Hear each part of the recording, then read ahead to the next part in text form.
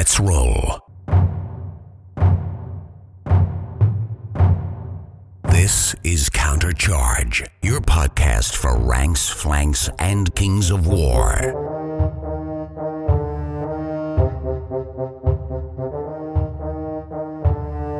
Join your hosts as they delve into the world of Panithor and bring you worldwide coverage of all things Kings of War. Welcome to Countercharge. I'm Felix Castro. I'm Mark Zielinski. I'm Ben Stoddard. I'm Brandon Rossbond. And I'm Scott Washburn. And I am Jeremy Duvall. Welcome! I'm really excited. We have the band back together with special guest Jeremy. I'm happy that they brought me into their fold to bring you guys another awesome narrative workshop episode. We got a great cast of characters on for you today. We have Felix still kicking it. How are you doing, Felix? I'm doing all right. How about yourself? Good. Excited to have you on. I know you've been going through a lot lately. How has it been getting all the love and support from the miniature family, from the Countercharge family? Has that been nice at all with everything you've been going through? Not unexpected, because this is we've always talked about being a great community. It is kind of funny though, because when I'm looking at the comments on the thread on the Facebook post, dial it back for everybody else, just so they know what he's talking about. I was diagnosed with multiple sclerosis last week, so that's been kind of a big change for our family and stuff like that. So I had posted on Facebook about it, and I was at a point where I'm like, oh, that's my friend from Australia, or that's my friend from the UK that's commenting well wishes and stuff like that. So it's been pretty heartwarming. It's nice to know when you've got friends everywhere, just about everywhere, supporting you, and so it's been good. It's been good. Like I said, we're just one day at a time. When you have a diagnosis like that, there's not much you can do. So just one day at a time. So. Well, awesome, man. I know all of us would speak to it, but we all got your back, the whole Countercharge family, and I know the community at large. So anything you need, you just let us know. And then we got Brandon Rossbond on too. I know, Brandon, your family's been sick a little bit lately, but I think hopefully you're on the mend now. How you been doing? Doing all right. Besides that, busy as always. A lot of projects keeping me busy. So between Winged Huster, my freelance, my main job, I am busy. But good, doing really well. It's good to be back on the show. Good to talk to you guys. Mm-hmm. Yeah, I'm very familiar with that busy but good, because there's lots of different types of busy, right? There's busy and not so good, as Mark does at tax time, and then there's busy like you're just doing your thing, busy, good. But glad to hear you're feeling better. Thank you, appreciate it. And we got Ben, Mr. Stoddard on. Thank you, Ben. I did receive all of the stuff that I left at Refugees of the Old World. I did receive your package. We were playing at Refugees of the Old World, and I left this giant box of stuff and then started driving away. I didn't realize I had left it. So finally, months later, it has arrived. So thank you for that. How you been doing, Ben? I've been doing good. I'm glad to hear you got that. We just finished up a semester, the semester for school, so we're starting out a new one. It's quiet point for me now, so it's a good time to work on hobby stuff. So I'm just quiet. And then we have Mr. Scott Washburn, author extraordinaire. Thanks for coming on. I know we've had you on episodes in the past on Countercharge, Scott, but how's everything been going with you? Very good, actually. My family's been healthy. No health problems there. I just retired from my regular job last July, so I'm adjusting to retirement. And also we have a new puppy in the house who is what kind of a real handful. But what kind of dog is it?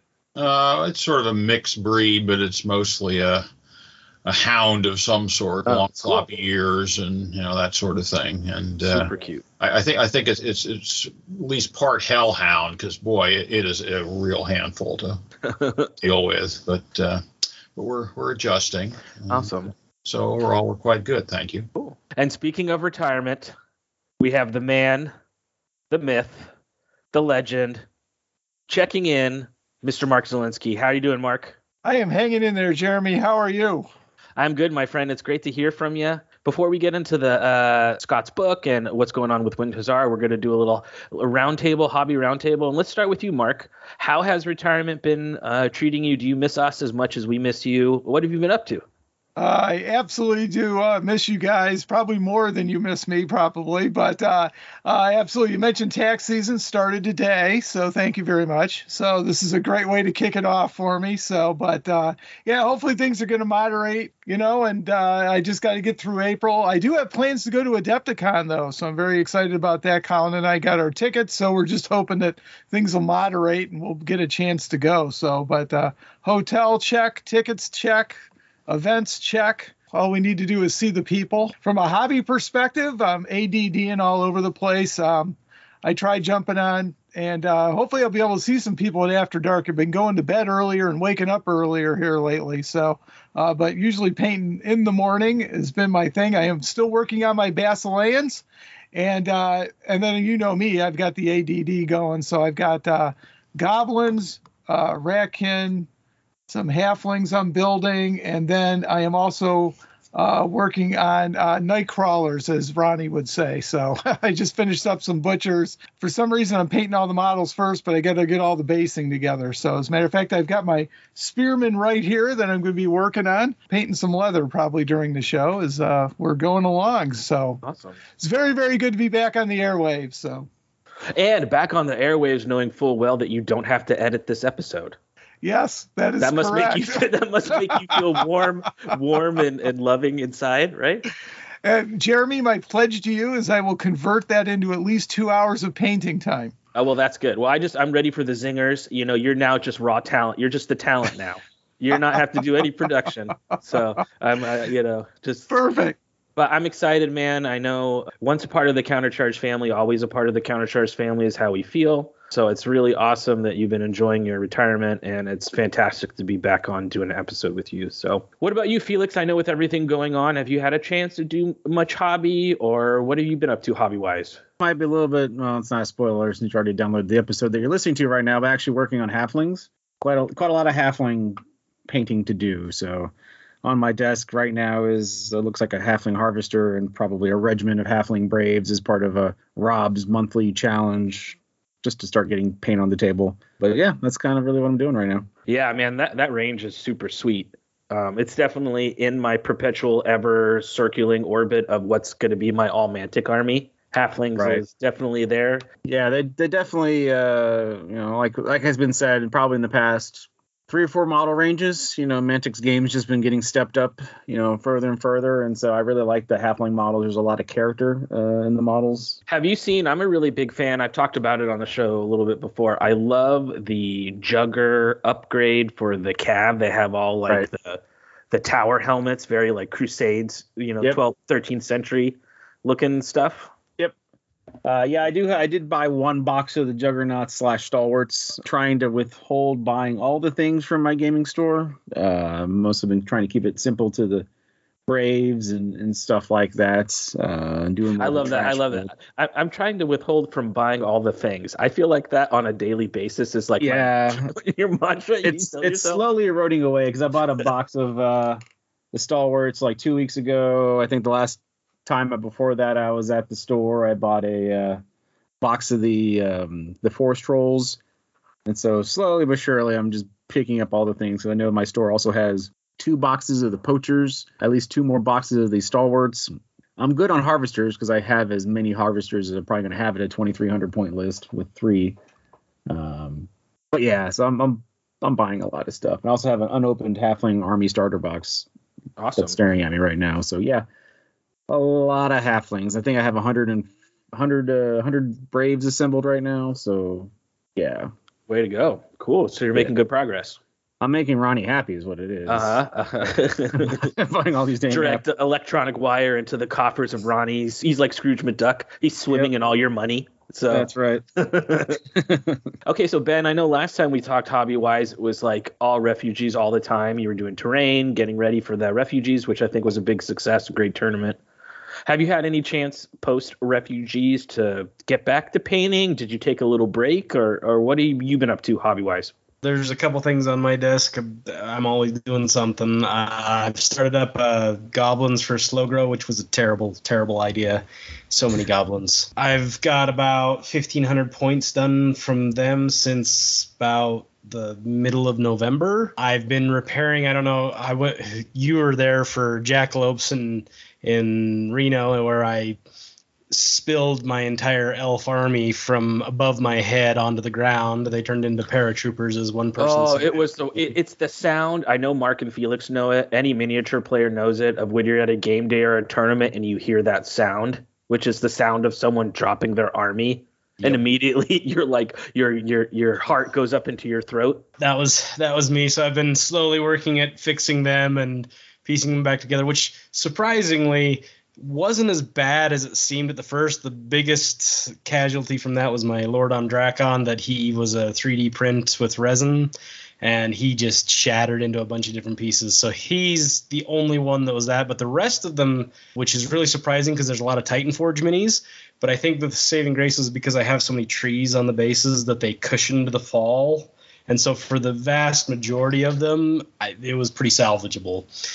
But yeah, I've been working on that. And then on top of that, and my goblins, I'm helping to put terrain together for Masters coming up in July, because our region's hosting it. And so I'm putting together buildings and painting them and other things that I can hopefully carry up there with me when I go up in July. So yeah, we'll be having Masters this year in the Pacific Northwest, which is great for us West Coast people, as it's maybe the only Masters in 5 years that I have the option to drive to, which would be pretty sweet. So we have display board shenanigans in the getting prepped. But yep. Well, what about you, Brandon? I know, if I remember before listening to you on the show, I think you guys had some D&D stuff going on, or what do you got going on, whether it's like nerd hobbies or other stuff, or what have you been up to lately? D&D group kind of fell to the wayside from COVID. We tried to do it virtually for a little bit, and then our DM bailed, so we kind of like split into different groups. And with my now going to be 2-year-old son, it's made it a little harder to try to get D&D together. That plus COVID being ever prevalent, I plan to eventually pick that back up. But as of right now, my nerd side, I play an MMO called Final Fantasy XIV. It just got its new expansion that dropped either last month or the month before. I forget off the top of my head. But I've been playing that again, which is fun in my very rare free time. And as a fellow comic book enthusiast, I'm sure you can appreciate Cool Mini or Not had a Kickstarter for their X-Men Marvel United game, which I fully backed because I love the way their miniatures look. They're a little on the chibi side, but they have so many different X-Men and Marvel characters. I was like, nope, you know what? Fully booking this. I've never fully kickstarted anything, but this is a definite go. So I picked up the Marvel United base game they came out with the Avengers.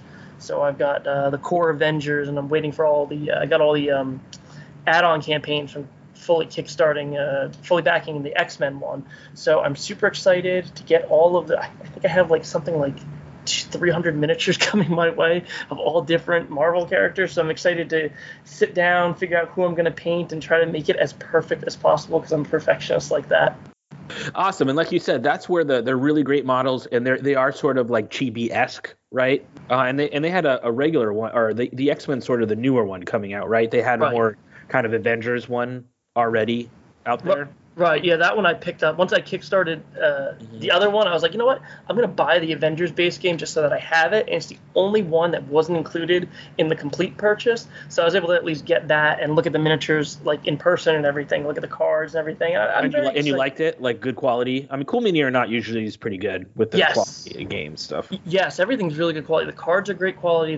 The actual base game is great quality. The miniatures themselves are really good. I've actually seen a couple people post pictures of the painted miniatures, and they paint up really, really nice. So the heroes have like a blue base coat, the villains have a red base coat, and the anti-heroes have like a purple base coat. So it should be pretty easy to just paint over that, get a different color base on there and just go to town. So I'm excited about that, and hopefully, I think they're coming in spring. So I wait with bated breath to get my whole purchase of that.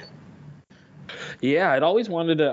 I'd taken a look at this, and I had taken a look at Crisis Protocol, which is the other sort of miniature-based superhero, but that's a little bit, I think, a little bit more like more hardcore miniature game as opposed to, board game, card game with miniatures. Right. So you have to let me know what you think about this when you get it, because, as you know, a lot of people know I'm a huge comic book nerd, so this looks awesome. I've already looked at like the rules for the base game, and it looks really fun. It looks fun. Cool. It's the first game we're gonna play when we actually get a game night together with our friends. So yeah, I'll definitely let you know. But let me know, because this is on my to pick up list. Just from the quality, I can tell you, I highly, highly, highly recommend it. And I just think it would be a blast to paint like comic book miniatures, to paint like a Spider-Man or Iron Man or whatever would be a blast. So definitely. And then what about you, Scott? I know you said you just retired. Do you fish? Do you hunt? Do you play chess? Or what do you got going on now that you have more free time? I do free time in air quotes. Yeah, I mean, I retired from my job with Temple University, where I'd worked for 33 years. But, I've been a war gamer and fantasy gamer and role player, et cetera, since I was about 6 years old, which is, God help me, 60 years ago. So, I'm still involved in all that. I'm currently finishing up a Napoleonic Bavarian army. Probably play that with the black powder rules. I am involved in a D&D campaign, which we play online these days. And I've got a huge box full of halflings for Kings of War that I need to get painted up. When the new line of figures came out, I sort of jokingly asked Matt Gilbert from Manic Games, hey, can I get some sample figures, having just written this novel for you. And he said, sure, what do you want? And I jokingly said, well, everything, of course. And about a month later, this enormous box showed up on my doorstep with everything. So awesome. So I've got a lot of painting to do there. But yeah. I mean, and of course, then there's my writing. And I also have this side business called Paper Terrain, which I sells cardstock buildings and various wargaming accessories, which I've been involved with for quite a while. So yeah, I've got plenty of things to keep me busy, even though I don't have my main job anymore, which I'm very glad I don't. And then for the Paper Terrain, do you have like is it like different historical periods, so you could use it for like historical gaming or fantasy gaming, or what sort of eras do you do stuff for? Whatever sort of strikes my fancy. I mean, I started out doing historical stuff. I was sort of aiming at the Flames of War crowd. So I had a lot of, European and Russian and North African type buildings. But it's available in, all scales in addition to the Flames of War scale. And then, I branched out, my other group of novels, the Great Martian War, that was originally inspired by the All Quiet on the Martian Front game. I have a range of buildings to go with that. When the Star Wars Legion thing came out, I cranked out a bunch of buildings that you could use with that. I'm just finishing up at the moment a bunch of Roman army tents. And, as I have more time, I'll be doing other things, American Civil War. And usually I end up making buildings for whatever game period I'm playing at the moment. And once I start building my halflings, who knows, maybe I'll start putting out some cardstock halfling buildings.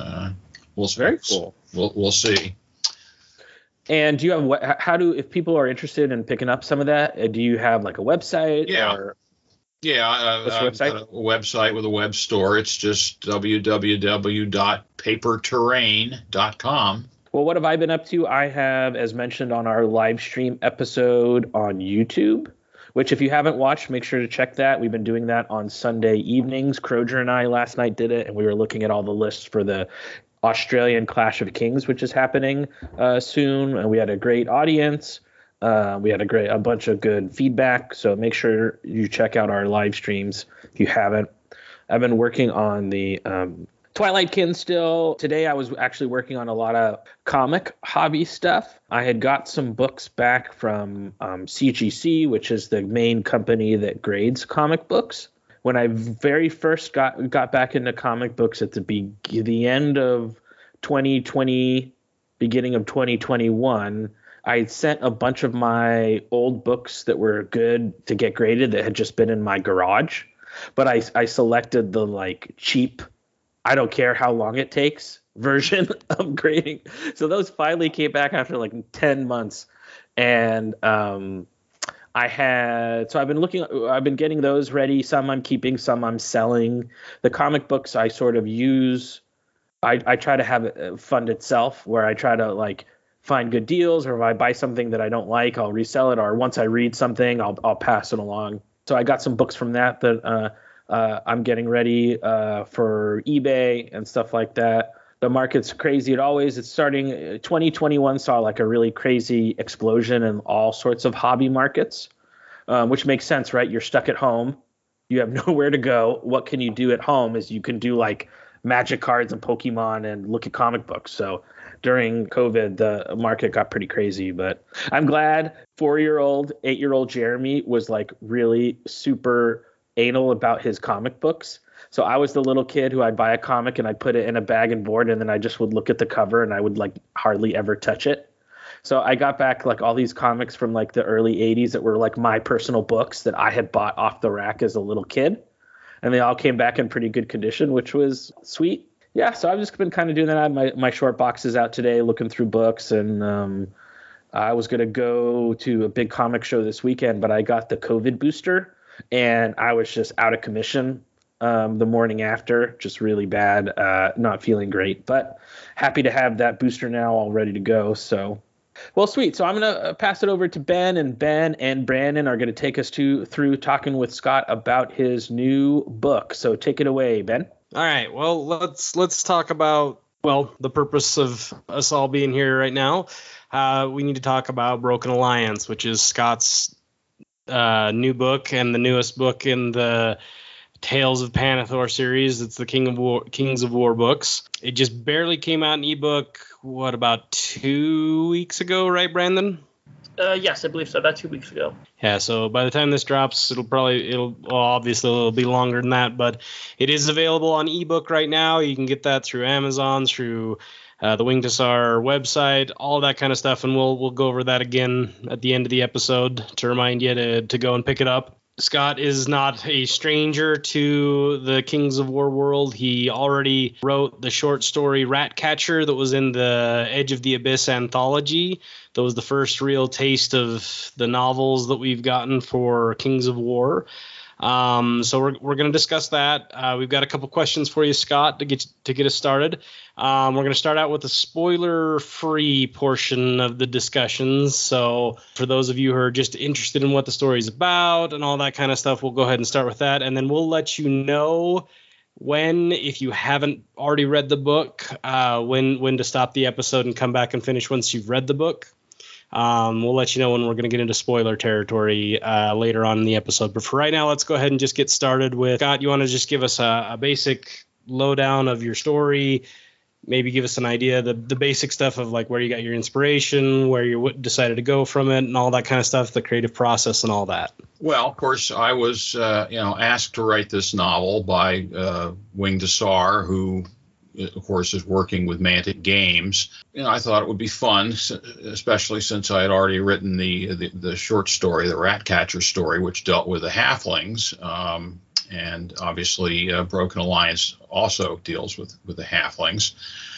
And once I had agreed to do this, then I was put in touch with the Mantic people, particularly Matt Gilbert, who I worked very, very closely with creating this novel. I mean, Matt was just a wonderful person to work with. He answered my questions right away. He had his own suggestions, which I found very helpful. He provided me with all kinds of background material on the world of Panathor and the whole history of the world and how the halflings fit into that and the League of Rordia as well. So the basic premise of the story, I mean, I guess this isn't any spoilers since it's, on the back cover or on the description in Amazon, is just basically that the Halfling Shires had been allied and indeed a part of the League of Rordia for about a century, and they got along, the Halflings got along pretty well with the humans, but then for reasons that no one quite understood, the relationship between the Halflings and the League began to deteriorate, and it deteriorated very rapidly. A lot of animosity growing seemingly out of nowhere. between the two groups, and one thing led to another. The League was levying high duties on goods coming in from the shires, even though they needed the food that the shires grew. The halflings getting more and more upset about that, and just general ill feelings on both sides. Ultimately, the shires decided to leave the League. The League wasn't going to have it, and this led to an outbreak of actual warfare between the two groups. The main character in the book is a halfling named Aaron Cadwallader, and he begins the story actually as a cadet at the League's College of Warcraft. And he finds himself in a really awkward position. I mean, he's kind of unusual for a halfling to begin with, in that he's fascinated with the military and warfare and military history and so forth, and that's how he ended up at the College of Warcraft. But when things start to fall apart between the shires and the League, I mean, he's no longer welcome in the League at the College of Warcraft, but the halflings back in the shires, they don't trust him either, because he's been spending all this time with the humans there in the League. So he's sort of caught in the middle of all this and not sure at all what his future is going to be. Well, I don't want to get into spoiler territory just yet, but it sort of goes on from there with the war breaking out between the halfling shires and the League of Rordia. I know that halflings are the hot topic right now amongst all of us, because we've all been eyeballing the range that Mantic is putting out and all of that. We were talking previous to the episode. We were talking about the main character, Aaron, and I know you just pronounced this name, and I'm gonna mispronounce it again because Cadwallader, is that how you pronounce it? That's exactly right. Yes. Sweet, I got it right. Now, you were saying that because I asked you, what was it like to have a character that somebody else came up with and all this kind of stuff, and you stopped me and you said, "Oh, actually, Matt and I worked together to create this character," you said. And so that leads to a whole different things. That you and Matt Gilbert worked together to create Aaron from absolute scratch. So that must have been a really interesting experience, taking something, building a whole new character that's not only represented in your novel and in your story and is the main character of your story, and that you got to create, so what makes him tick and all of that, but also gets to be represented as a character in the actual game. And that's, I think, the first of any of the novelists that are working on Kings of War books have been able to do. We've all created a lot of characters for the novels, but I think yours is the first that's actually got a tabletop counterpart. So what was that process like? Did you guys discuss what that would look like on the tabletop, what he was going to be, what kind of character he was going to be, and how that would play into your story? How did that all work out? Well, that's sort of an interesting thing, because, I was asked to write the story quite well in advance of, like, the rules being written, the whole Clash of Kings supplement and so forth. That was still in the early stages of development when I started work on the novel. So, at the time, I had no idea that he was going to end up as a character in the game. So I was just writing it from the point of view of writing a good novel. Matt may well have had, his own ideas about where this was going to lead. And ultimately, I'll say that I was actually hired by Mantic to write the background story that shows up in the Clash of Kings book, and the actual descriptions of the various units and so forth. Although that happened after the novel was done, and more on that later, actually. That's sort of a story in its own right. But basically, I started out I wanted to write a good story. That was my main objective. And my feelings about writing. I've been writing for about 25 years now, and I've got a number of books in print thanks to Wing Tasar Publishing. I've always felt my whole writing philosophy is that stories are about people. They're not about, things and places, really, or at least they should be about people. And so, I started the story with just saying, all right, well, who is my main character going to be? And I guess I should also say that I've written a number of novels, and I do have a certain writing style.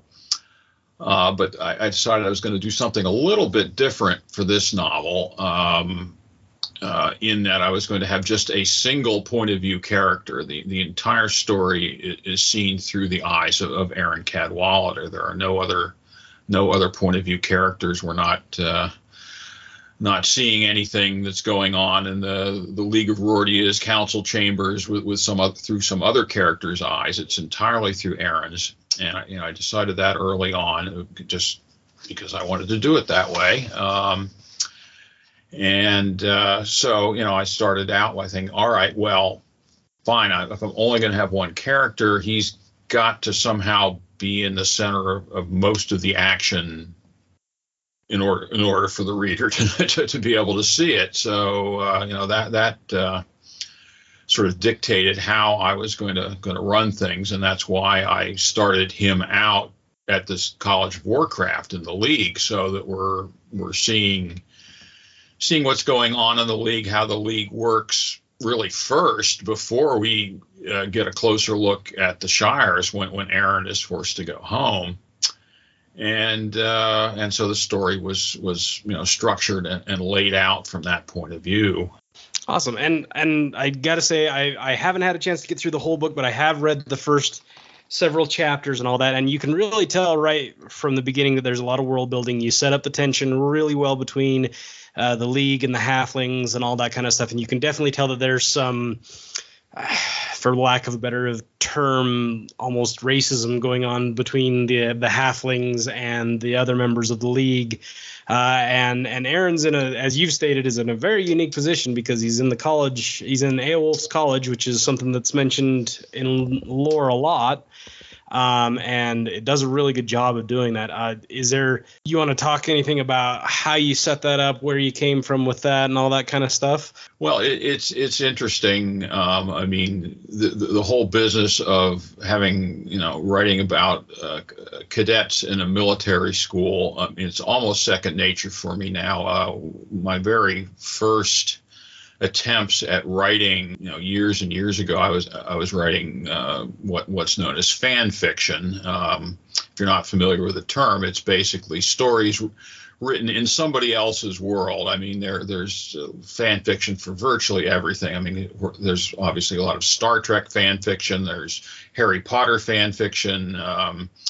There's a website called fanfiction.com, and there are literally millions, and I'm not exaggerating here, millions of fan fiction stories from every book you can think of and TV and movie you can think of, as I say, from Harry Potter. There's Bible fan fiction, for gosh sakes. But anyway, I started out writing fan fiction for David Weber's Honor Harrington universe. That's just what got me started, and I wrote like 2 complete novel-length fan fictions dealing with cadets at a military academy set in this thing, and I've done some other similar work. So basically, writing Aaron's place in the College of Warcraft, I had a lot of practice for that, so that was fairly straightforward to do that. But I wanted to, typically when you're writing a novel, you want to get some action in early on just to grab the reader's attention. And so the early sections of Broken Alliance, initially when I wrote them, were briefer than what you're going to see in the finished product. I wanted to, get Aaron out of the College of Warcraft and on the road to some real action. And but I was sharing, what I was writing with Matt Gilbert pretty much right along, just to make certain I was on the right track. And when he saw the first 3 or 4 chapters, he said, well, I really want some more background here. We really need to do more world building. And we went back and forth, and he gave me, more directions. And the first, 4 chapters, I think, blossomed to about 6 chapters to fit all of that in. So, Matt gave me, the general directions and general background information, and then I just took it and sort of fleshed it out and put it into things that Aaron, again, being the only point of view character I had to work with, things that he would either know or would learn about or see with his own eyes, and that that was the basic setup. Once the alliance is actually broken and Aaron is forced to return to the Shires and find a place for himself, and then ultimately warfare breaking out, that just followed from the initial setup. I'm curious, and I'm wondering what Brandon thinks as like an editor of Fantasy Works, but I feel like since sort of the Tolkien and sort of the Tolkien-esque fantasy races, when you think about, right, you're thinking about halflings, dwarves, elves, all the sort of the mainstays. I feel like dwarves and elves and orcs, they've had lots of sort of varied interpretations in fantasy literature, but I felt like halflings have always been sort of halflings, right? They're sort of the Tolkien-esque halflings. Whereas I think the halflings in the Kings of War universe, they're kind of fleshing them out to be not just about like eating breakfast, and there's a little bit more depth to that. So is that exciting for you, Scott, to sort of approach such a classic fantasy race, but think about more deeper or more different, interesting ways to look at that sort of classic race? Well, yes, that actually, you're right on the money there. That was exciting, and it was challenging too, because of course the whole Tolkien-esque, hobbits is in so many people's minds. What those are like, thanks to the Peter Jackson films, and of course all the many millions of people who have read the Hobbit and the Lord of the Rings. But Matt and Mantic, they did want to get away from that a bit, as much as they could without really changing them totally. And so yeah, I mean, that was a bit of a challenge. The halflings in the game and in my novel, they're a bit more aggressive than Tolkien-esque hobbits. I mean, but there's still a lot of similarities too. I mean, they're short. They've got hairy feet, even though they do tend to wear shoes more often than Tolkien hobbits do. They primarily farmers and small craftsmen and that sort of thing, but and they like to eat.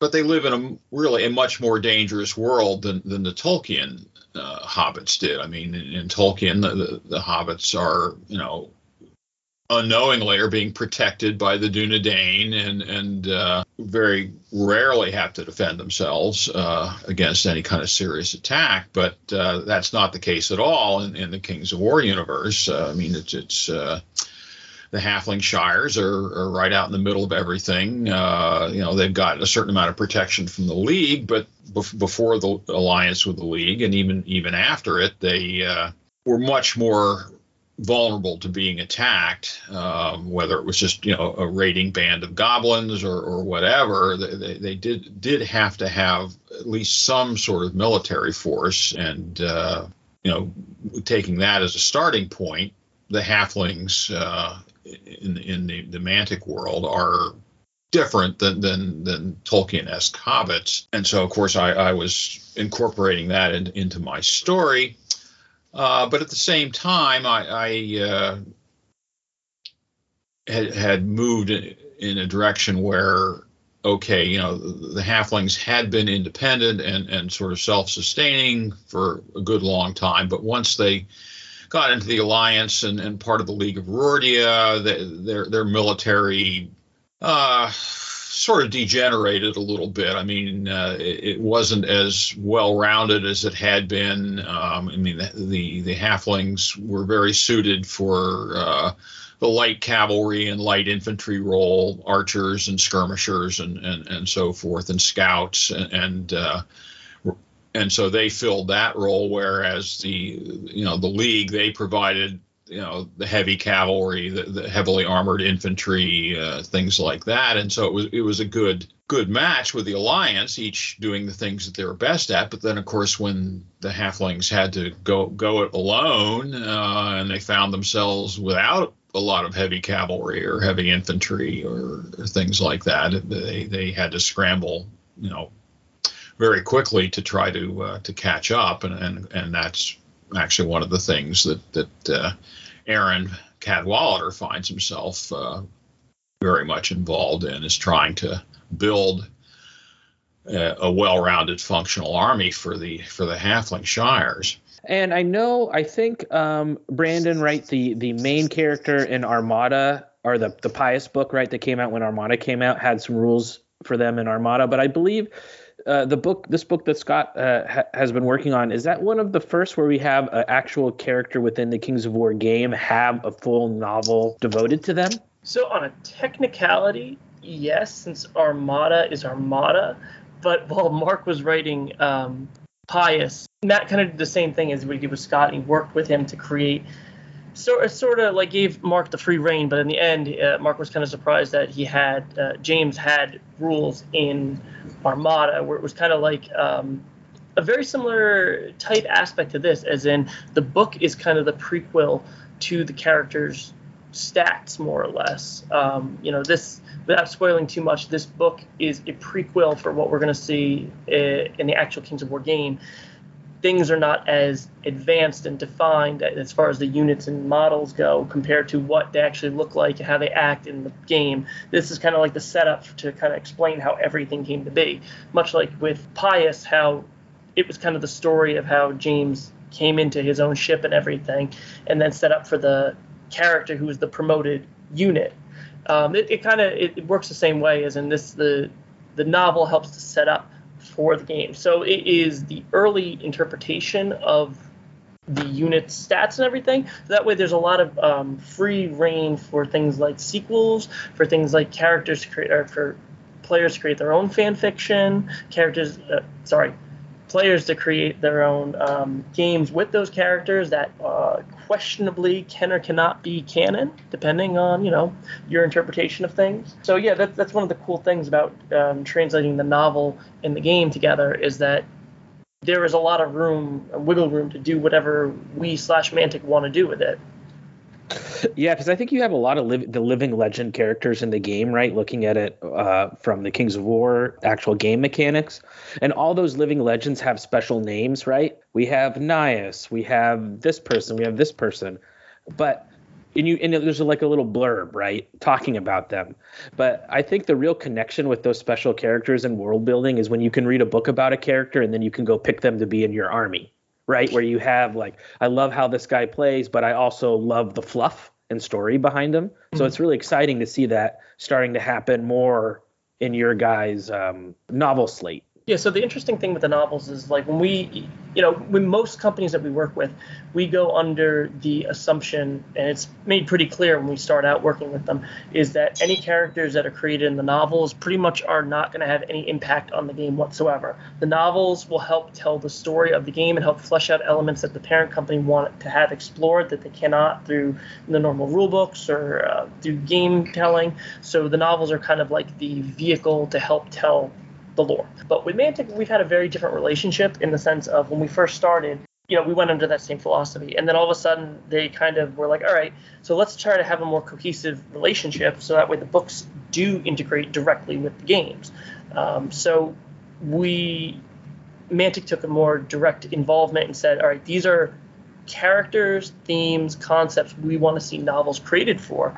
And then at the same token, they want to, they have ideas like the Halfling novel. It was we just talked about it for a long time as the Halfling book. There was always an idea to do a Halfling book for at least 2 or 3 years or so, but we hadn't really, it was just in the back burner. And then when it started becoming a little bit more serious, we recruited Scott. We started, putting him in touch with Matt, and everything kind of came together. And what came out as an original, just like an idea for a novel, became author plus parent company cohesion to now create a novel that has a character from the novel in the game, so it's all kind of one blended universe. So we'll still see novels that are gonna have characters that don't relate to the game in any way, shape, or form. But then also on the flip side, we also have novels commissioned by a lot of players who are not professional authors, but they have talent that I want to have them write a book about. So you'll see, and as we've seen through the novels, there's a lot of community nods we try to drop in every novel, just to kind of make reference to the community and make reference to the players who, this whole game is for. So there's going to be, as we've seen and moving forward, a lot of ties together between Mantic, us, and the community to create one shared universe where, already named characters are going to get fleshed out, new characters are going to have room to breathe and live and create rules for, and so that people will be able to see their own characters take shape in one way or another if there's enough demand for it. And that seems like the best of both worlds. I mean, I know, Ben, you've been you have John Secrets that have come out, and as I give the reins back to you here, what do you think? Do you like that? That seems kind of like a cool idea, both creating spaces, narrative spaces to tell stories about new characters, but to also enforce these characters that we've all been playing with on the game that we know nothing about other than they have like X special rule. Absolutely. I love it. Mantic does an awesome job of working with the community, and Brandon especially in the project that I'm currently working on. And I know that he's done this with other authors, and I'm sure he does it pretty much with everybody, is he gets players who are interested in having their characters. He has literally a list of players that have contacted him and shared their stories with him about what their character is like, or the war master in the engineer in my army, and this is his backstory, and this is why he's the head of the army, and all that kind of stuff. And they've passed that on to Brandon. And Brandon then gets in contact with us and says, hey, this guy's got a really cool idea. Is there any way that you could give him like a nod or a cameo or something in your story to cement him as part of the canon, so that we can say, yeah, he can point to that and say, look, my character's right there in the story. I know we've done it with Billy. Billy has his mention in mine. I know there's the orc, Ricci's character. What's his name? Skullface, thank you. Yeah. Is in Yes, is in Steps to Deliverance. There's all sorts of these nods to the community, and it's awesome to see that, because as Brandon's pointed out, the difference between Winged Hussar and the Kings of War novels and any other shared universe that I've ever seen novels written for, whether that's Warhammer, whether that's Warcraft and Starcraft, whether that's whatever game it is that you're interested in, is usually those novels take place almost in like a parallel universe more than actually part of the game, or in some they're almost inconsequential, meaning that you don't you can read these stories if you want to, but they really don't affect the lore of the game. And Mantic has taken that a step further in the way that they work with their authors, and it's phenomenal, I feel like, in that while you don't have to have read all the novels to understand the Kings of War lore, you can just read the rule book. There are tidbits of the lore that in order to fully understand, you'll want to go read that story, because it will give you more information. And in many ways, unlike, say, like with the Black Library with Warhammer, they would write novels that would go alongside big events, but in all honesty, they would almost be changed or different, or things would happen in a different order sometimes. Whereas in this case, and Scott mentions this about working with Matt, of where they'll sit there and you'll send things off and say, hey, I'm thinking about doing this. Does this fit with what you guys have in mind? And they'll respond back saying, yeah, it's a great idea. Go for it. Or, well, let's tweak it this way, because this is what we have in mind, and we want this to be able to fall in line with that, and we want your book to work in our universe. And so they do an awesome job of doing that. And it's really a fun process of creative workshopping and going back and forth with everybody. And it's a really cool thing to do. So, Scott, coming back around now to Broken Alliance, though, with that in mind, and again, I asked this without having been able to finish the book yet. We talked about how you've, with that in mind, and with the whole idea of keeping the shared universe running and a narrative thread going throughout all of this, this harkens back to your short story that you wrote for the Edge of the Abyss anthology with Ratcatcher. And I think I've heard, and I have not seen nor confirmed this for myself in my reading thus far, but that there are characters from your short story that make it into this thing. Is there anything about that you want to talk about that isn't too spoilerly yet, or is anything that you want to mention about that? And also, is there anything that when you were writing Ratcatcher that your view of the world changed by the time you got to this, and now you almost want to go back and retroactively change something from Ratcatcher or anything like that? Well, yes. Two of the characters from the Ratcatcher story, that would be Dunstan Rootwell and Patty Bobart,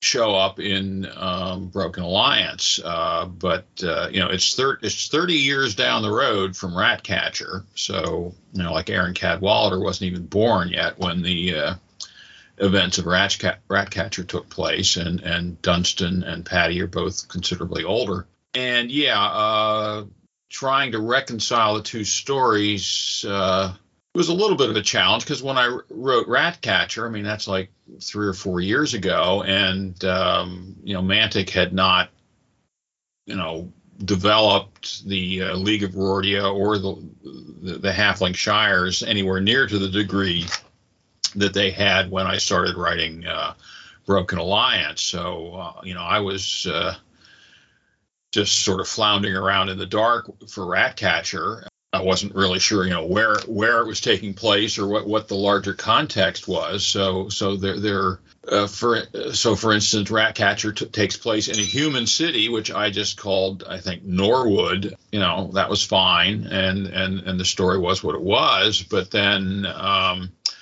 when I came to start writing Broken Alliance, I realized, well, okay, I mean, I wanted to use Dunstan Rootwell and Patty Bobart in the new story. I mean, they were good characters and interesting, and why not use them, at least, as secondary characters.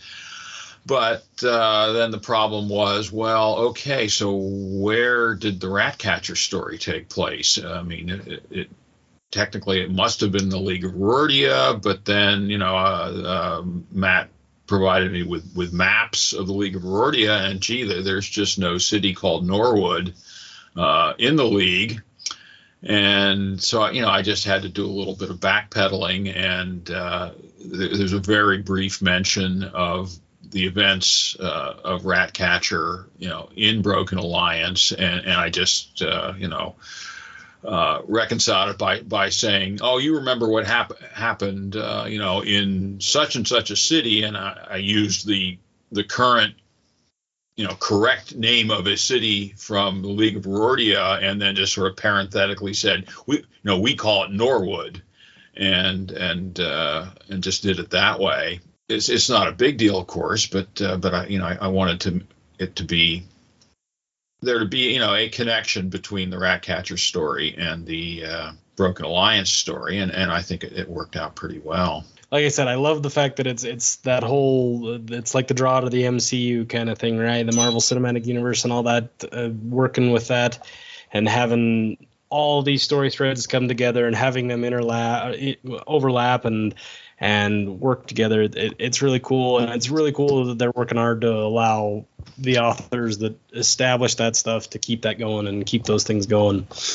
All right, before we move on to spoilery territory at all in any way, let's ask there's this last question that I have, and then if anybody else has any questions before we move on from there, feel free to ask. But are there any tidbits then that didn't make it into the book? I always ask this because when I'm drafting out a story, and I'm sure you're the same way, you have this great big well of ideas that you're drawing from, and you come up with this overly developed system for things and how they work, or things that you thought about that were really cool, but there just wasn't any way to put that into the novel, just because it either didn't fit or there wasn't an opportune moment to go off about how, the cost of corn in this area affected why this city decided to rebel or whatnot, and all that kind of stuff. But just ideas of how the world works that didn't make it into the book that you thought were really cool but just couldn't include them for one reason or another?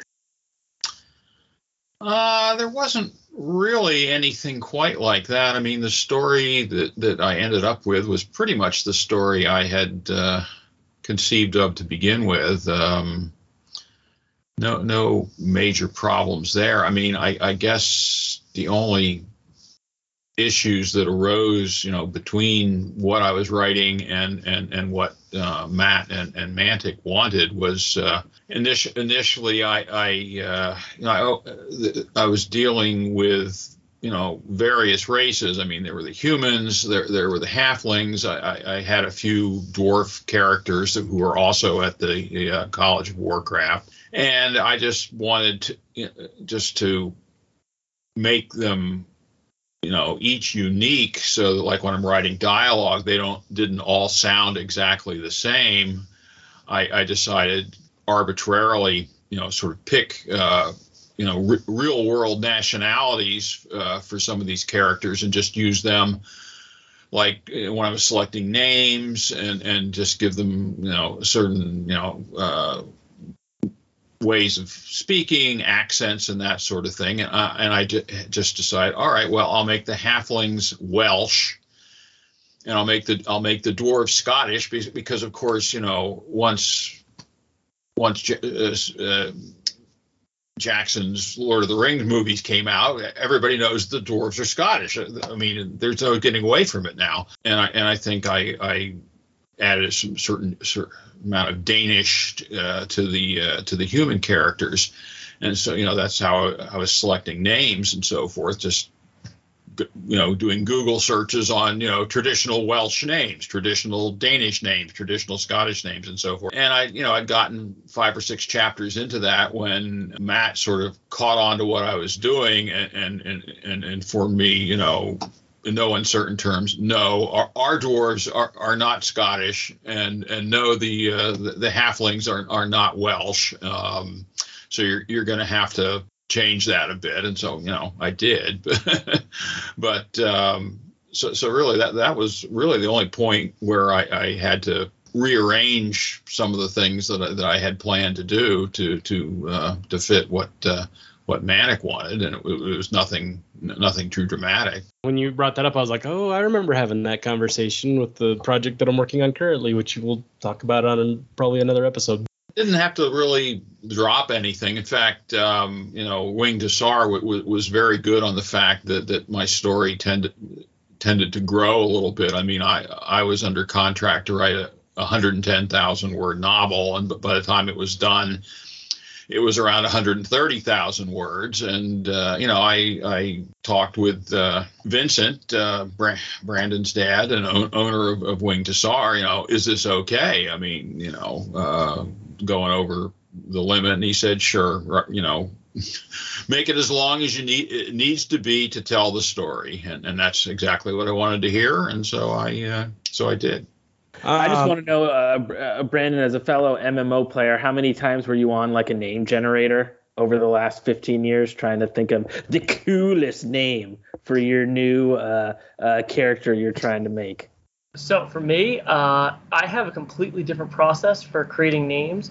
Because I have something called word association, which I use to create names for characters, where I pick a word, then I pick another word that's similar to that word that associates with it. Then I pick another word that associates with that, and if I get stumped, I go associate that last word with the first word. Take all the words that I came up with, a handful of words, and then I just pick syllables that I like and sounds that I like that I associate with that character's name. And that's how I come up with all of the original names for 90% of the works I work on. Scott, I just wanted to ask you real quick. I mean, you mentioned that this was kind of the main character, Aaron, was done in conjunction with Matt Gilbert. Was Aaron based on anybody or anywhere, or how did you kind of come up with the character? It's not really based on anyone. I mean, I guess there's at least some of me in him. I mean, Aaron is described as being unusual for halflings in that he was fascinated with military things and military history and that sort of thing. And well, I mean, that's sort of a description of myself. I mean, I've always been very fascinated with military things and military history. I have been a Civil War reenactor for almost 40 years, so I get to put on a uniform and go out and drill troops, at least for make believe, if not for real. So yeah, I mean, there's certainly quite a bit of me in him. And as I said, I had written, some fan fiction stories set in military academy type settings. And so I freely stole from myself in that regard to help create Aaron. There you go. Did you come up with the idea of the little miniature Aralezes, or how did that come about? No, that was a given. I think at least that much was already planned in the works for the Halfling army, and so yeah, I was definitely told to include them. Now, without getting into too much spoilers, the events of the novel take place at least 2 or 3, maybe a few more years before the army that you see, in the Clash of Kings supplement. And so the Shire's army has evolved considerably between the end of the novel and what you see in Clash of Kings. So for instance, pretty much all of the Halfling cavalry are mounted on the miniature Aralez in Clash of Kings, whereas in the novel they're still pretty much brand new, and there's really only one elite unit that has them at that point. All the rest of the Halfling cavalry are still mounted on, ponies and small horses. It would be great, Ben, as the sort of part of this process. It would be really cool. And if there is this already, then please tell me. Is there anything to put like a timeline order up somewhere? I always like that in book series when there's like a graph or something that tells you and you could put like the Clash of Kings books in there, like when stuff is happening in the overall story. Is there any plans to do or if someone wanted to know what they should read first, or is there anything like that floating around? So there is a behind-the-scenes timeline, and there were talks about adding it to this novel, but it just never happened, mostly due to time constraints. We just wanted to make sure this novel was out around the same time as the Halfling release. Printer delays due to COVID have kind of shifted that, unfortunately. But the next novel, which is Rise of the Celestians, I will do my all to make sure that is in there. I'm actually going to send Vince a message and just have him remind me. But there is a behind-the-scenes timeline of awesome, how all the novels relate with all the supplements and everything, and the state of the Mantic world in general. And also in the meantime, I know that Mark Barber posted on the KOW forum.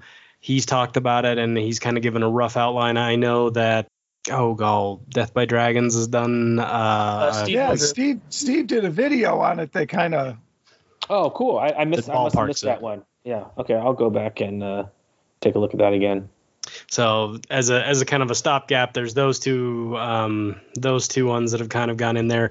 I will say there is an official timeline that Mantic has developed and produced, and has even years as to when it happened, kind of thing. So there is a solid plan. It just hasn't found its way into any of the official publications yet. So because that's sort of the downside, right? Was the amazing side of having all this stuff linked together is that it creates these robust tapestries of stories. The downside is if you're just starting to get into it, it's the same thing with comics, right? Which is, Oh my gosh, where do I even start? The only nice thing, though, is that, with most of the books, I think Ben mentioned it before, most of them are kind of, even though they're all interconnected, in a sense, they're kind of all standalone at the same time, because you can pick up any one of the novels and read it. As if you have the basic idea of how fantasy works, you can kind of grasp the setting of the novels and everything. I mean, to get the core concepts, you have to have an idea of how Kings of War plays. But for the most part, any Kings of War, anybody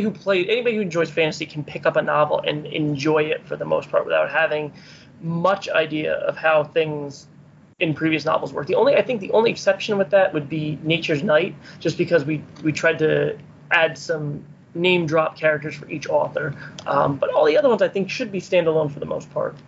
And I would even say in Nature's Night, you could still pick it up and enjoy it, because there's a lot of people that have the few reviews that we've got of that have even mentioned how it seems to work together, and you might get more out of it But it isn't essential that you've read all the other novels before you read Nature's Night kind of thing. So. Right. Yeah. One question I did have that was coming up was you're talking about the gap between Ratcatcher and here. I get it because it's been a couple years between writing that short story and the novel. But you also mentioned you've written a lot of the lore for the halflings that came out of Clash of Kings.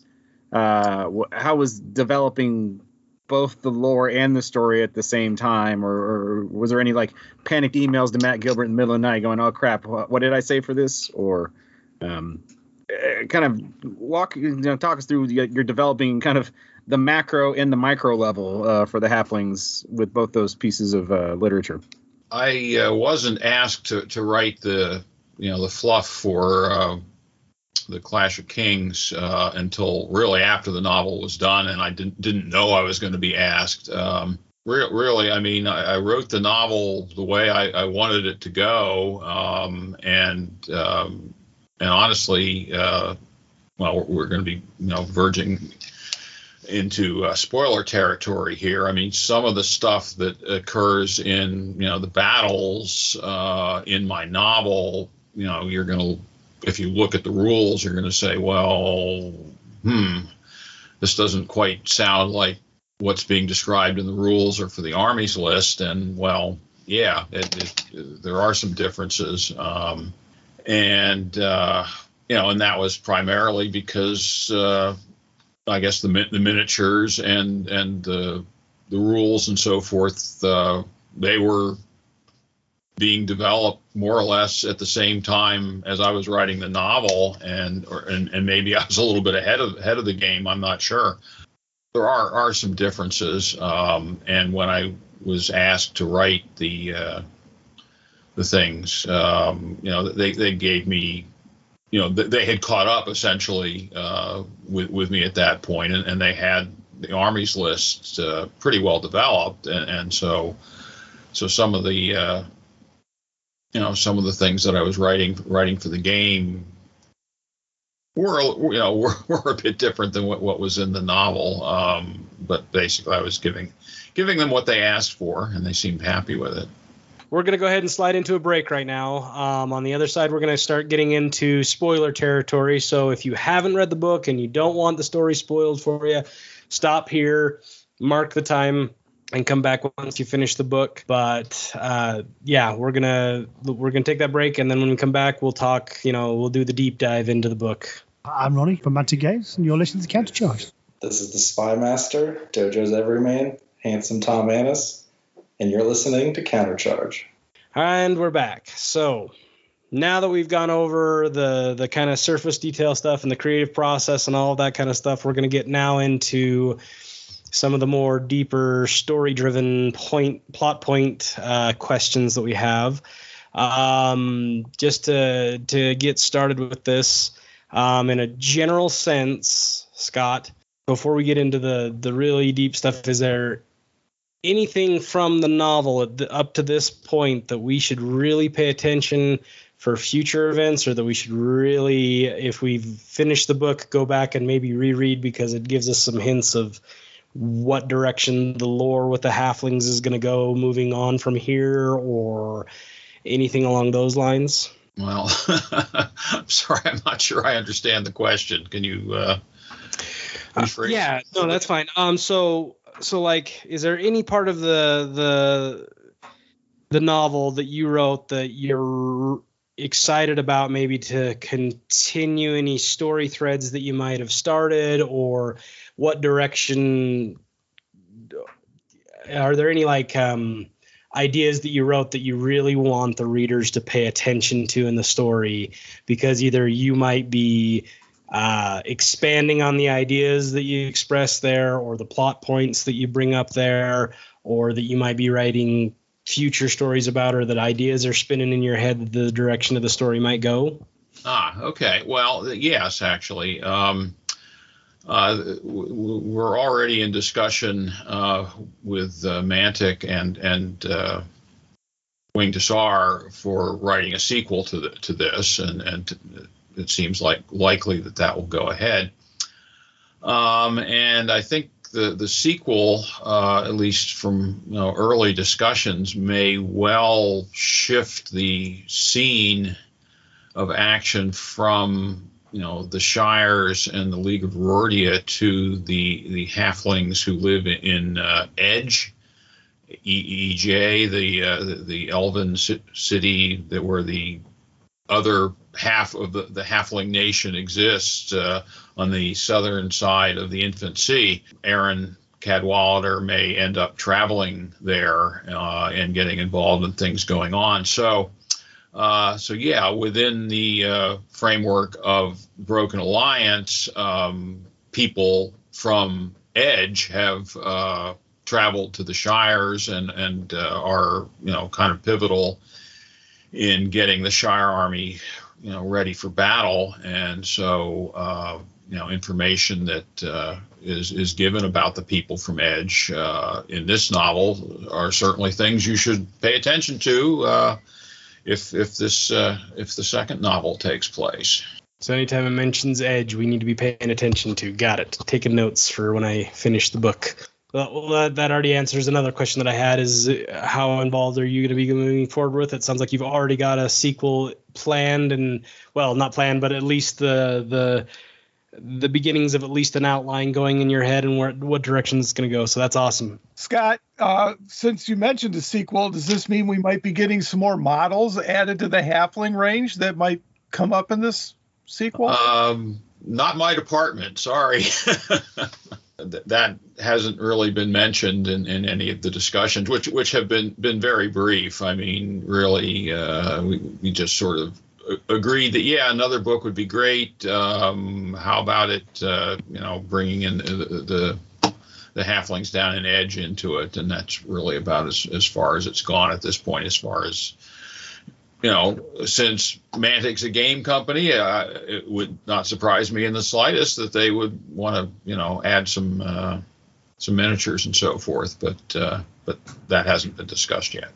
Let me say this: if anything is on the horizon in Mantic's arsenal, it will either be showcased or teased in some sort.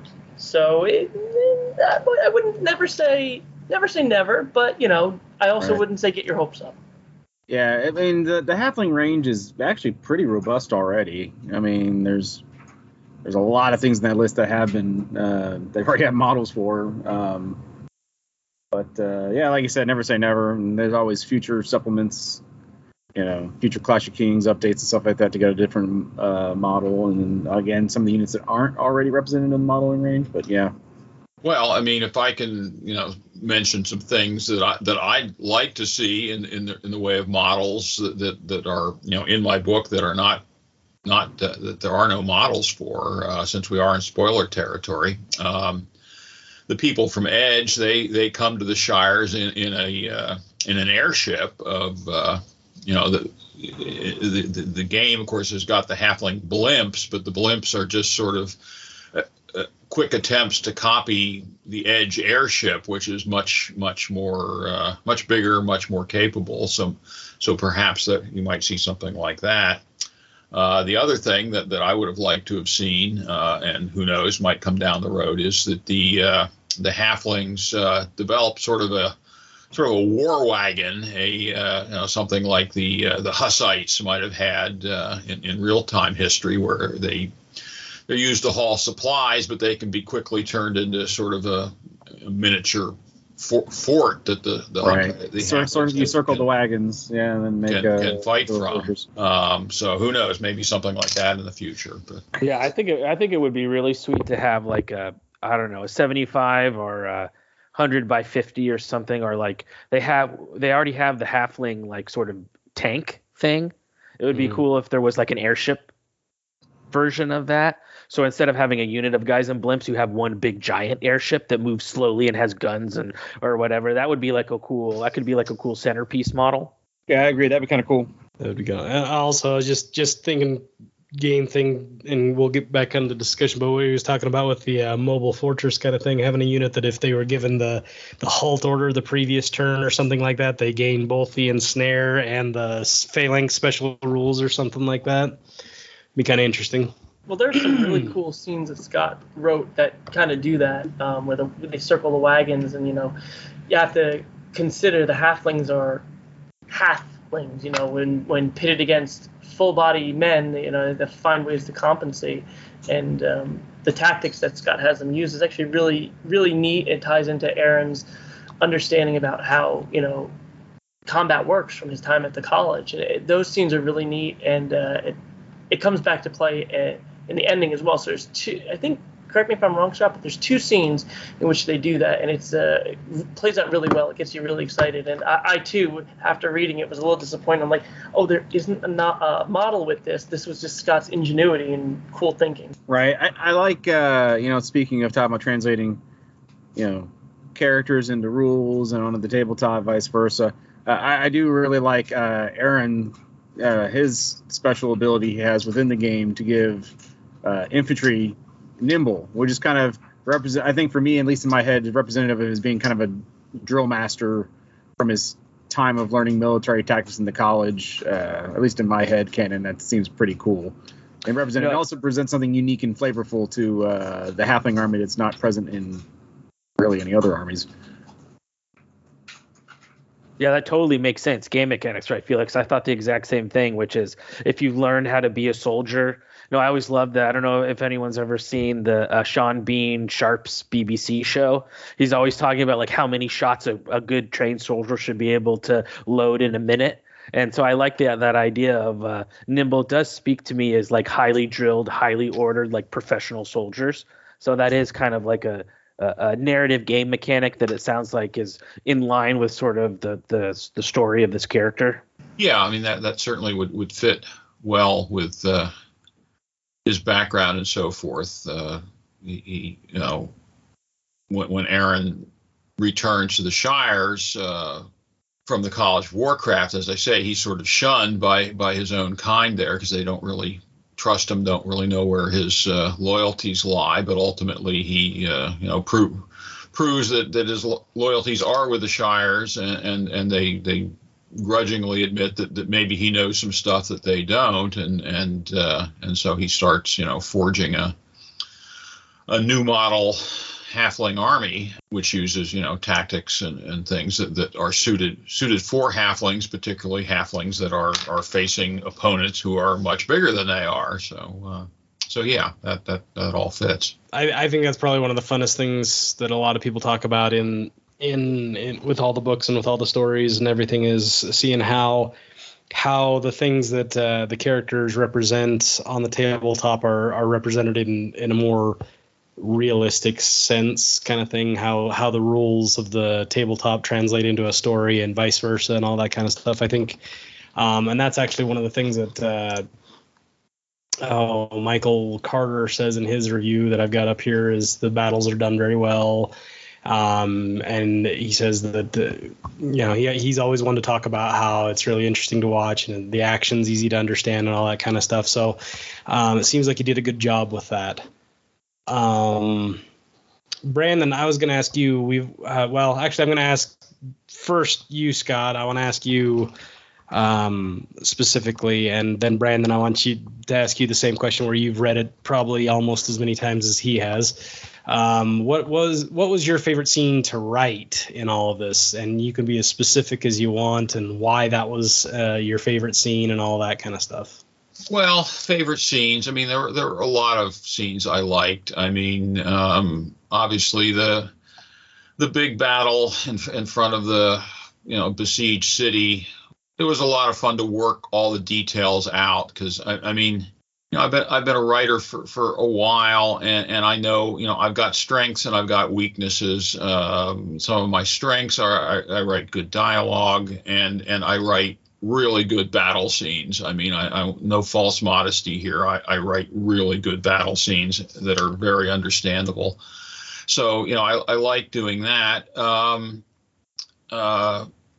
But on the other hand, as I said at the beginning here, good stories are about people, not just about events and things like that. And so, honestly, my own personal favorite scene is early on when Aaron is part of the the wagon train of refugees, fleeing from Aelwulf back into the Shire. And when the first night when they stop and Aaron realizes that he hasn't brought any food with him, and all the other halflings are suspicious of him, so they're not going to share any of their food. And then out of nowhere, the halfling woman Nesta just appears and hands him a bowl of stew. I had no idea that was going to happen until it happened. It wasn't planned out. It wasn't in any of my outlines. It was just my subconscious at work, and suddenly I got a love interest, and the people in the story suddenly are just a whole lot more real. They've got a bigger stake now in succeeding, and I just love it when that sort of thing happens, when the creative process just sort of takes hold of the reins and does things that I wasn't expecting, and that was one of them. But then I like the battles too. So of course, battles are always fun. That's awesome. I totally get where you're coming from. That's always fun when the story comes up and surprises you, or when the characters start acting in ways that you hadn't planned or anything along those lines. That's an awesome point in the creative process. Brandon, similar question. You've read this story multiple times, I'm sure, especially going through the editing process and all that kind of stuff. What scene stands out to you as kind of like the quintessential scene of this book, or what do you think is one of the most important or most interesting scenes? There's a couple. I'm going to go off what Scott said. He has, his strengths really are telling a battle and writing a heartwarming tale, even on the battlefield. When we first started, or more or less when we first started Wingtuster Publishing, probably a few months after, I'll say, Scott, Mark Barber, and I formed a kind of like a writing group on Facebook and Facebook Messenger, and we exchange ideas back and forth. The two of them are two of our top authors in the company, and it's interesting seeing them share strengths as in writing a battle, and it's interesting seeing their differences too. But definitely one of the things that they both connect well on, one of the things I'm hoping that readers will take away, is both of their great skills in telling a battle and telling a coherent battle, and seeing how the tactics go into play and seeing it actually unfold like a real battle. Some of my favorite scenes, it's hard to pick just one, and this is my issue, is I have several that stand out to me as really cool. The circling the wagon scene is really awesome to see how, one of Aaron's first moments of, I got this, just let me do my thing. The scene where Aaron gets kidnapped, and in my head, it's one of those things with rising and falling action, and you know that something is going to happen. It's just you're waiting for it to happen. And then when Aaron gets kidnapped, you're like, this is it. Like, what's going to happen? And then when Scott, what's his human friend? Is it Pally? I can't remember his name off the top of my head. Oh, when you were sort of throwing me off when you said kidnapped, I mean, he's captured, not actually kidnapped. And he runs into his old friend Pally from the College of Warcraft. Yeah, that's a really cool scene. I like that. It's one of those things that you're hoping that's what's going to happen, but you're not really sure, just because you're like, it could take a really dark turn here, and I hope it doesn't. So it was nice to see that kind of play out like that. And then probably I think one of my favorite scenes is when Aaron gets back to his home, and he convinces his whole family, we have to build, we have to prepare. And they actually manage to fortify their home area. And the raiders kind of just look at them and go, it's not worth our time, and just continue on. I thought that was like a really pivotal scene. Then granted, it kind of all goes into the wash a few chapters after that, but that moment is like a really, really cool one. I had a lot of fun editing that. You're giving me a lot of stuff to look forward to. I'm really interested in the battles and then the tactics that you're talking about, and I've seen that with Mark Barber and how he describes the battles. You can definitely tell that he's got that military background, and Scott, based off of what you've said, you've got a similar passion for battlefield tactics and things along those lines. So that'll be interesting to see how it translates into the novel. I've got one more question, specifically as part of like the actual split from the league, and I'm trying to figure out how to best phrase this. Like, for starters, was that something that Mantic told you needed to happen, and that's where the impetus? Well, probably that's where the impetus started, but did they share any details about what that split was going to be looking like? Did it and how it needed to end up? It was a relationship between the league and the halflings so that they could still potentially be allies on the battlefield or anything along those lines? They supplied me with the basic situation being that the alliance between the Halfling Shires and the League of Rordia was going to be broken, and would be a split, and that would lead to warfare. But that was it. They really didn't give me any more detail than that.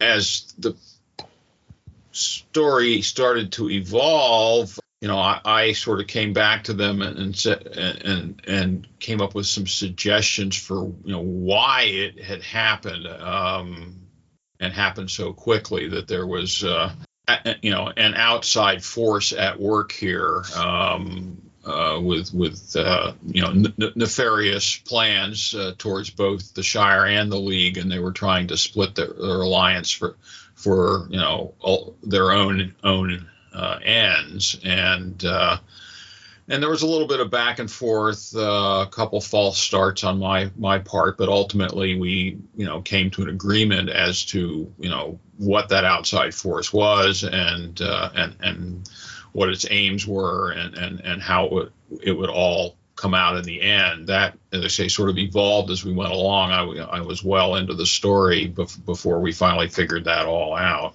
And that's probably a good thing, because it lends it that organic that organic feel in the story, and it doesn't feel like a narrative element had to be forced in there or kind of shoehorned in. So that's good. Yeah, having not finished the book, I'm not. You guys have answered all the questions that I can think of. Does anybody else have any questions that they want to ask about the story or anything? Well, I would love an update. Being a big audiobook fan and a big fan of the Steps to Deliverance audiobook. Brandon, can you give us an update sort of on where we're looking at as possible more Kings of War books getting audio versions, or any update on sort of the audio side of Winged Hussar? Unfortunately, all I can say at this moment is it's still in the pipeline, but I don't know what the latest is. I have asked Vince a few times, and he said that it's in the process, but I don't know if it's that Ray's backed up or what the case. I think Ray might be backed up because he's got a lot of work. Ray's actually done all of Scott's Great Martian War books on audio before he did the Kings of War books for us. So you could check that out in the meantime if you want something to wet your whistle. But as far as the other Kings of War books, all I can say is that they're in process, but I don't know how soon we're going to be getting them out. I know we're going to be starting doing Infinity novels soon, Infinity the Game novels, and people have been asking for audiobooks for those. And my response that I've been told to say is they're coming as well. So all I know is that we're in the process, but I don't know how far in the process we are. I will find out more, and I will send you a message and let you know. Well, I had already warned Ray Greenlee, the guy who does most of our audiobooks, to start brushing up on his Welsh accent. So. So he's got a little bit of preparation for it anyway. There you go. Brandon, isn't Drowned Secrets in process, or that's the next one, right? If we're following the same release schedule, then yes, Drowned Secrets should be the next one. It was the next one as far as I knew after Steps to Deliverance, but I unfortunately don't know the current status of it. I think it's in the process, but of being recorded. But I'm not 100% sure on that one. I will find out and get back. Awesome. I think Ray does a great job. If you haven't, everyone listening, if you're into audiobooks, and you haven't checked out Steps to Deliverance on audiobook, make sure to, grab that. And then, Brandon, can you just give us a reminder? I know Ben mentioned it earlier, but where, if someone's interested in picking up Scott's new book, where are all the Wing Tasar Kings of War books sold? I know it's probably a couple places, but can you give us a little, where we can get these books? Definitely. So it's kind of a pick your favorite retailer. Most people will buy off of Amazon because it's the easiest and, easiest to do, really. But if you want to fight against the giant corporation, all the more power to you. You can go to Barnes & Noble, and even if that doesn't fit your fancy, you can buy it directly from us at WHPsupplyroom.com. Because the website's run by us, we kind of have a little bit more, we kind of keep up on it a little bit more as far as pre-orders and things like that. So all the latest Kings of War books that we have covers for, I try to upload and keep up to date. Not all the currently announced books are listed just because we're trying not to have too many pre-orders too far in advance. Barnes & Noble and Amazon get listed from Simon & Schuster, so sometimes it's a little laggy as far as updating on things. The ebook is currently available to download on all major retailers. We're waiting for the printer to not have so many COVID-related issues, so that way we can get the book released on time. But right now, the printer is having a hard time printing a lot of books from a lot of different companies, so that's why the physical book has been pushed back. We're hoping the middle to end of February we'll see a release. Right now, Amazon has it listed as March, but we're really hoping it's not going to take that long to come out. Yeah, I was just gonna remind everyone that the ebook's the one that's out. The physical copy you're saying is currently listed for March, but you're hoping for sooner. So that's good. That's good information to keep in mind for those. I know I struggle with ebooks sometimes, and I'm right there with Jeremy. I love my audiobooks. I'll put those on when I'm painting or working on my goblins because there's so many over there. But and it helps. Can I just make a brief comment here? As far as the books go, I should mention that Broken Alliance has a number of very nice maps in it, and they sometimes don't come out quite so well with the ebooks. There's just some formatting issues, but so if you want the maps to be there in all their glory, definitely pick up a paperback copy when it comes out. And if I can piggyback onto that one, if you do download or buy the book and you enjoy it, don't forget to leave a review, because that helps us continue to put out more books. It helps reach more people. Leaving a review is the nicest thing you could do for any publisher or author. And I just think you guys are a great company to support just on a creative ethical level or creative ethics. I love the fact that you guys give new writers opportunities. We had Mike Rossi on the show just recently, and he's working on a new dwarf book. I know that, Ben was able to do his first novel. So I just really, and I haven't been on the show with you, so just personally, I like to say I really love that idea of encouraging, nurturing, and helping artists and creative people find outlets in an industry that I know from having known writers is incredibly difficult to break into. So I just think that that's so great and a really good aspect of your guys' sort of vision to give new writers an opportunity to get their first start. Yeah, that's kind of that's like a personal philosophy for myself, is that when I first started trying to get into writing, it was very, very, very difficult to find anything. Actually, my first editor sat on my novel for almost 2 years and made one chapter of changes, and my agent that I had at the time did absolutely nothing to help me get it published. So I was so frustrated with the whole publishing process, the whole writing process, the whole trying to figure out how to go about this. I kind of made it my own personal thing to try to help anybody who wants to write, because anybody can be an author if they can put the pen to paper and they can continue to dedicate on improving their craft. anybody can be a talented author. So I'm all about trying to help somebody who's interested in writing pursue that dream, because it can happen, and we've picked up so many talented authors through that same process. So I always say, if you have a vision, if you have a dream, if you have an idea for a novel that you want to see come to life, reach out to me, and I can definitely try to work with you to make it happen.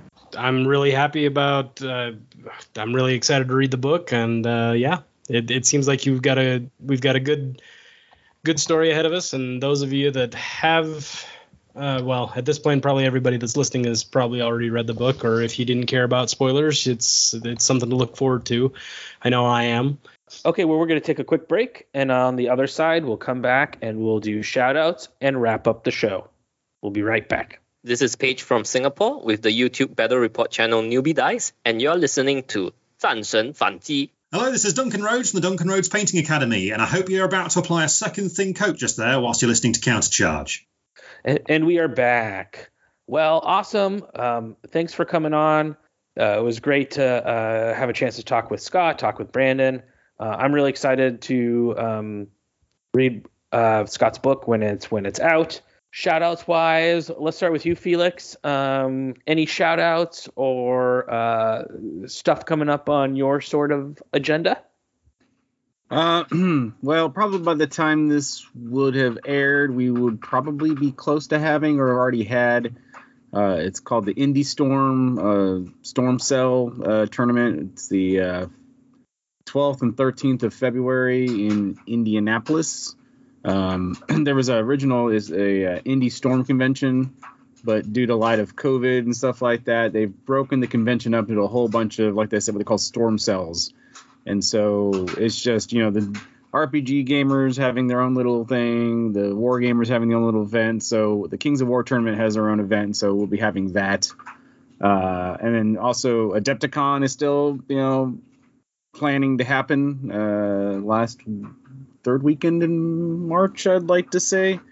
So that event's happening. So shout out to people trying to sign up for that one.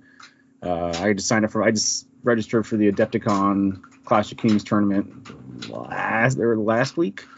Oh man, it used to be, it's funny, prior to the pandemic, there was this natural rhythm of, we kind of knew when all the tournaments were happening, and that's kind of been all thrown off the past 2 years. So struggling to remember. I know Lone Wolf's coming up. Yeah, it's like a weird time vortex. I was talking about this with my wife today, as like, it feels like the last 2 years have both been, feels like 100 years and also like a weekend all at the same time.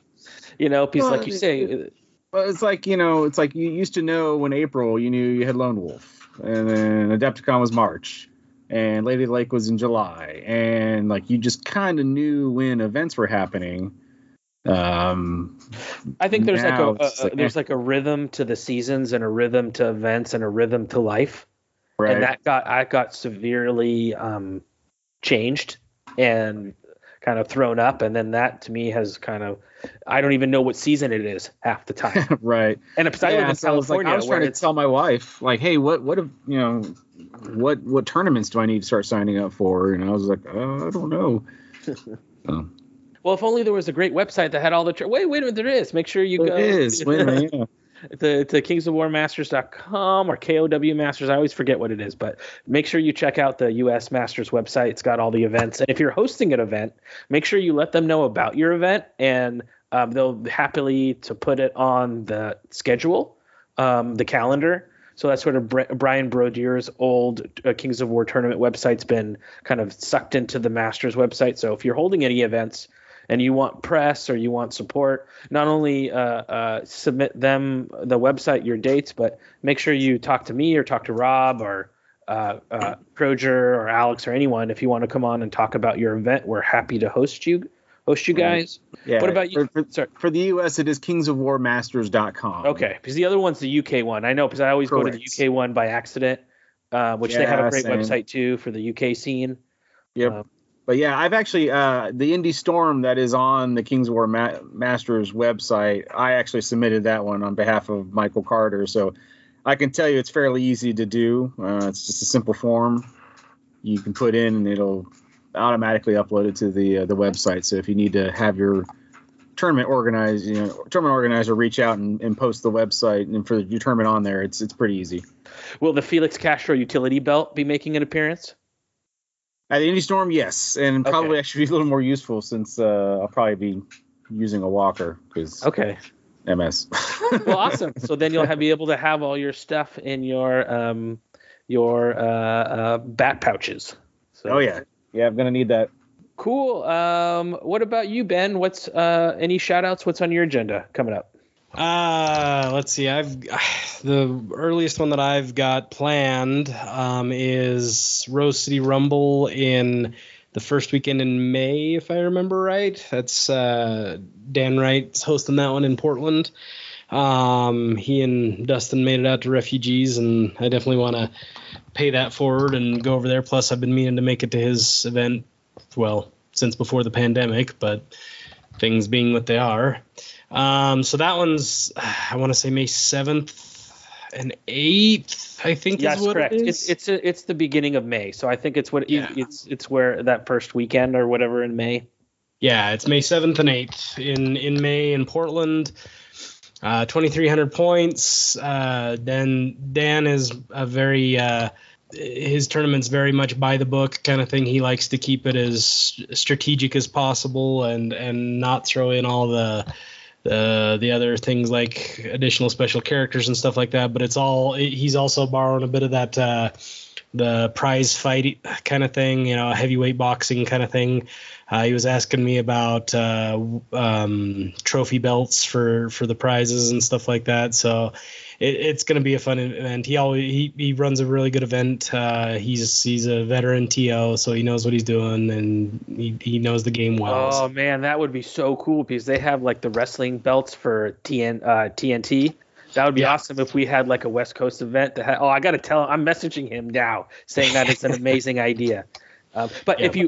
Portland, amazing tournament, right? Portland is also a great food city. We always have the best food at Rose City. We'll go out to this really amazing Gustav's, this German restaurant, and have schnitzel. It's phenomenal. It's amazing.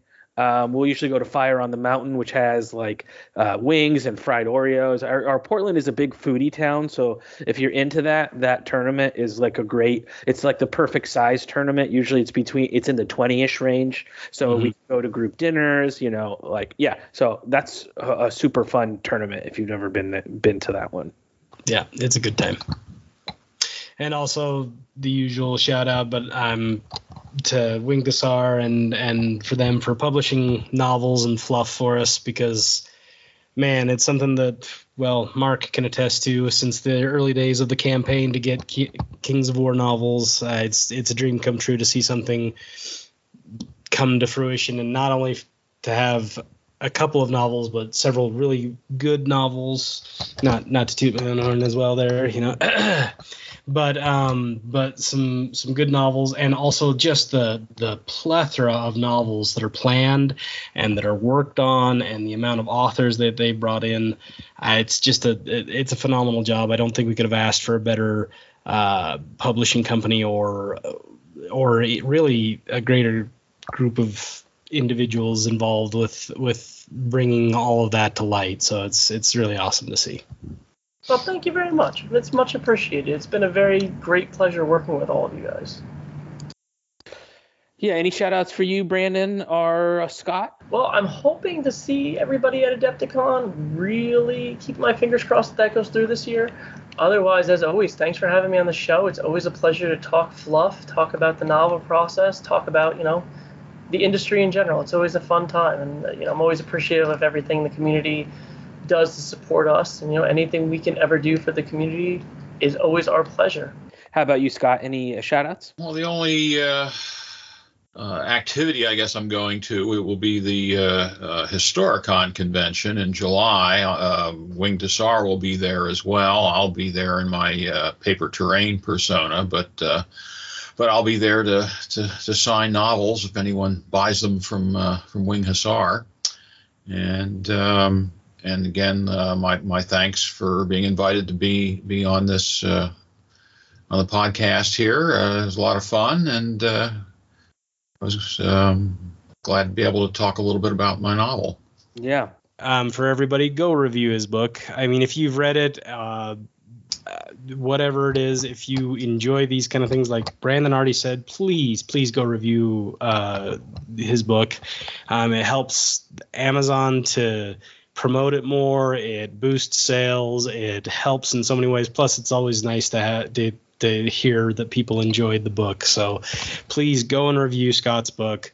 Leave just a few sentences, even that helps, and a couple of stars, whatever it is that you want to do. But just doing that helps so much, and I know people mean to do it, but it's so helpful when people do that. And honestly, even if you don't like the book, leave a review. A review's a review.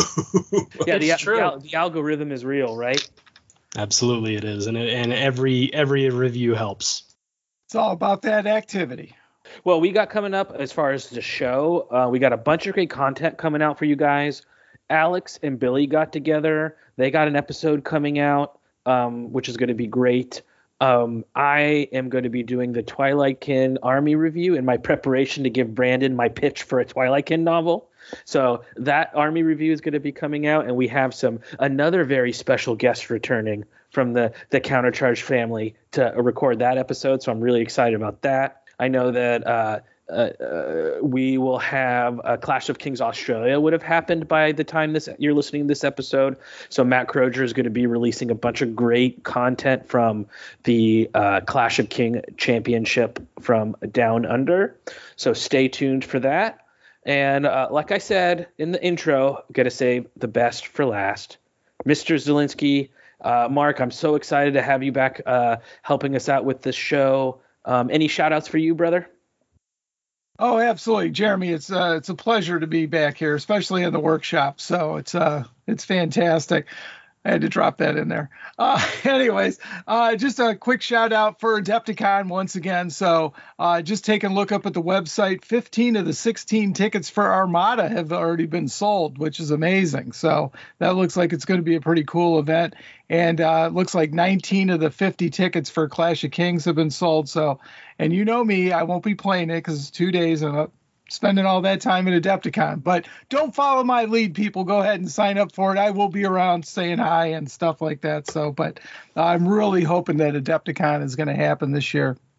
Most definitely. And Brandon, I just wanted to ask you real quick, do you guys have a release schedule that's kind of banging around right now, or has COVID messed all that up?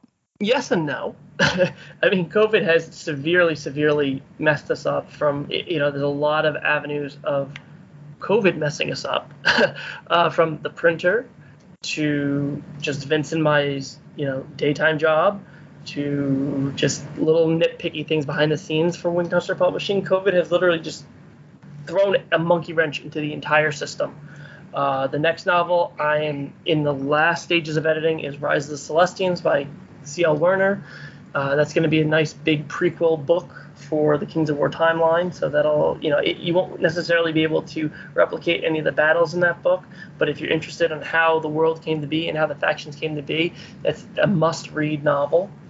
And then we've got a couple that I have to play around with on what's releasing after that. We have Rob Berman's Goblin King novel. We got Mark Barber's dual release novels. The sequel to Steps to Deliverance, or the second and third book in that series, are releasing at the same time because their adventures are taking place at the same time. It's a new thing we're going to try doing, and Mark himself requested if we try it, so we're going to give it a shot. And I've got Infinity the Game. I have to work on the first novel of that by Mark Barber as well. I've got a lot of stuff going on. I got to just try to find the time to do it. Awesome. Sounds great. Well, cool, fellas. Again, thanks for coming in and make sure real quick, Jeremy, I had a quick question. Oh, yeah. Go for it, buddy. Brandon, which novel do you think is going to come out next? Claws on the Plain or? Unfortunately, James' novel got pushed back just because of, as I mentioned, I think the last time I was on the show, having to have the Mantic requested novels get released first. So we had to push back the standalone novels just because we had to get the Mantic approved novels out first. Rise of the Celestians is next to come out. James's novel is on my editing block. I've gotten about halfway through it, but I had to shift it around a little bit. So TBD. but Rise of Celestians is definitely the next one. And any thought on Rossi's dwarf novel? When we might expect to see that? Also TBD. I'm hoping it's going to be released somewhere in the same time as the novel that Ben's working on, which I've teased in the past. It's going to be a dwarf novel of some sort because Ben's novel is a Mantic Commission novel, but I don't have details of the exact date yet. Probably sooner rather than later, but I can't give an exact date yet. There you go. Yeah, I forgot. You just mentioned that Rise of the Celestians is coming out, and it's pretty good. I've been really enjoying it, so I'm really looking forward to the book club episode on that one. So, we'll definitely have to get Clint on the show and definitely do another one of these deep dive episodes. Definitely. I'm always game. For sure. Well, also, Mark, why don't you show us young whippersnappers how to do it and take us out? There you go. Well, thank you all for listening, and until next time, keep countercharging. Thanks for listening, and we'll see you next time on Countercharge. Please let us know what you thought of the show by emailing us at counterchargepodcast@gmail.com, on Twitter at countercharge15, or by commenting on the Countercharge Kings of War podcast Facebook group. If you enjoy the show, you can help others find out about it by leaving positive reviews on iTunes. Until next time, keep countercharging. Music is a composition of Kevin MacLeod and is licensed under Creative Commons.